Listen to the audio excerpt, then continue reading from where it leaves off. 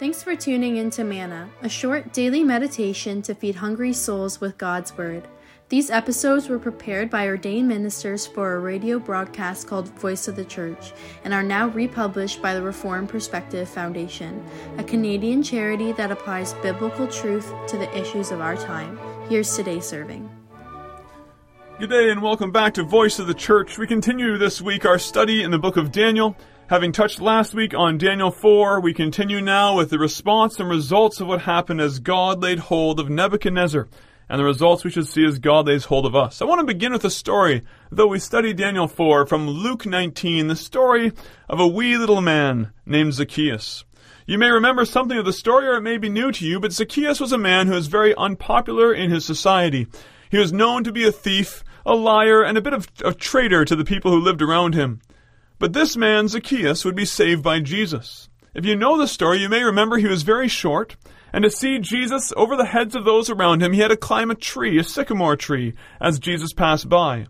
But when Jesus saw Zacchaeus in the tree, Jesus came to the tree and said to him, "Come down, for today I must stay at your house." When all the people around Jesus heard that he was going to stay at the house of this man, who was a thief and a liar and a traitor to his people, they began to grumble. But Zacchaeus stood up to his full height, whatever that might have been, 4'8", 5'2", we're not told.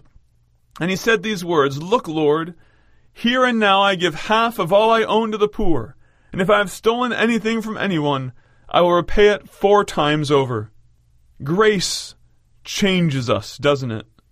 When Zacchaeus knew that Jesus wanted to come to his home, that Jesus was interested in him, that the Savior loved him, it changed Zacchaeus.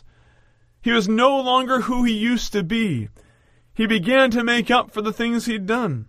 He began to care for the poor. Grace changes us. When God lays hold of us by his Son, we are never the same. Last week we saw God begin to humble Nebuchadnezzar. We saw God begin to draw Nebuchadnezzar to himself in Daniel 4. And this week we want to look at the results of that humbling. When God begins to change Nebuchadnezzar, what happens? And we're going to see a few verses here today, and we're going to learn from Nebuchadnezzar how God's grace in our lives should change us. We begin in verse 34 of Daniel 4, where Nebuchadnezzar has been struck to behave like a wild animal, and in verse 34 it changes. He's restored to his sanity. "At the end of the time, I, Nebuchadnezzar, lifted my eyes to heaven, and my understanding returned to me. And I blessed the Most High, and praised and honored him who lives forever. For his dominion is an everlasting dominion, and his kingdom is from generation to generation." What's the first thing we see as Nebuchadnezzar is restored from his place of brokenness? What's the first thing we should see when a sinner is led by God's grace to believe in Christ and realize they are loved and they are forgiven? The first thing we should see is worship. The redeemed sinner loves God, and the redeemed sinner praises him, adores him, worships him. As a pastor, I went to seminary. That's a special school where they give training for pastors. And during my time in studying to become a pastor, I remember a piece of advice I was given. To remember that whenever you're in the pulpit, you cannot impress people with Christ and yourself at the same time. You can impress them with yourself, you can impress them with Christ, but not together.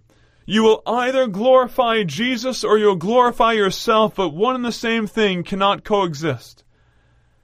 When it comes to the idea of what happens when we're redeemed, we want to follow the words of John the Baptist, who said, "He must increase, but I must decrease." We want to make much of God. We want to declare the glory of God, and that means we learn what it is to worship. Worship is a very common occurrence. It's the idea of singing praises to God, or praying to God with thanksgiving and extolling him, speaking of his greatness in our prayers. It just means to declare the worthiness of God. And if you've been redeemed, if you are a Christian, this is to be part and parcel of who you are. We are to be a people who knows what it is to worship the Most High God. When we come to church, we remember it's not about us. Nebuchadnezzar looked at Babylon and thought it was all focused upon himself. When Nebuchadnezzar is redeemed, he realizes that even Babylon is for the Lord. When we go to church, it's not simply about how comfortable we feel, or not simply about how much we gain from the service. We should be gaining from the service. Indeed, if we have the right focus, we always will. But the right focus is that we come to church not to glorify ourselves, but to glorify God, to fix our eyes upon the Savior, and to learn of who He is more and more. We are a people who worships. The second thing we see actually comes earlier in our text. Daniel 4:34 is Nebuchadnezzar's account of what happened to him immediately after he was removed and saved from being and acting like an animal. But in Daniel chapter 4, verse 1 and 2, Nebuchadnezzar is telling the people why he's sharing this account with them. And he says these words, Daniel 4, verse 1, Nebuchadnezzar the king, to all peoples, nations, and languages that dwell in all the earth, peace be multiplied to you. I thought it good to declare the signs and wonders that the Most High God has worked for me.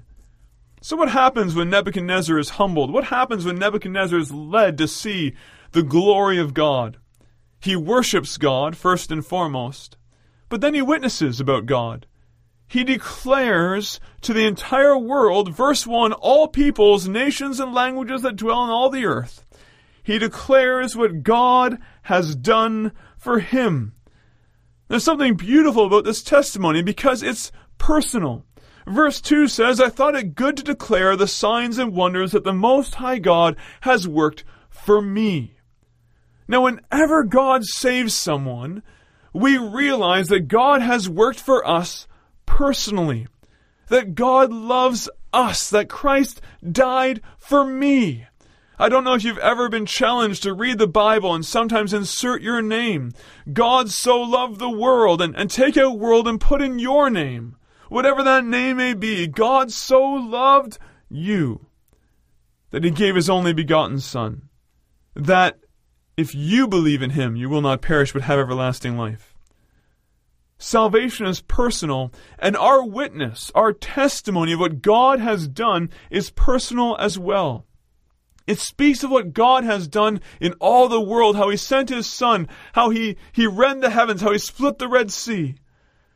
But then it brings it down and says, let me tell you what God has done for my soul. I remember a story of a preacher who spoke of being in a department store, and over the loudspeaker came that announcement: if the owner of a red Toyota license plate AWFH, etc., etc., etc., would please return to the parking lot, you left your lights on. And he said for everyone in that department store, that message was heard and it came across the loudspeaker, and they registered that someone was speaking. But it didn't really hit home. But for me, he said, for me it hit because that was my car, my license plate. So when everyone else tuned out, I was listening because that message was for me. When God saves someone, He saves them personally. He speaks to our hearts. And when we testify to others, when we know we've been redeemed, we speak of that work of God to the world around us. Let me tell you what God has done for my soul, says the psalmist in Psalm 66, verse 16. Let us not be afraid to witness for Christ. Let's not be afraid to tell the world of what God has done for us and what God has done, that they also may have a chance to come to the Savior and repent of their sins. Let us worship and let us witness. Finally, we want to see that one of the results of God's humbling and one of the results of God's salvation is obedience. This comes in Daniel 4:27. In this passage, Daniel is actually warning King Nebuchadnezzar before Nebuchadnezzar is driven mad. And Daniel loves the king. And so Daniel wants to spare the king from this terrible ordeal that he will have to go through. And he gives these words in Daniel 4:27.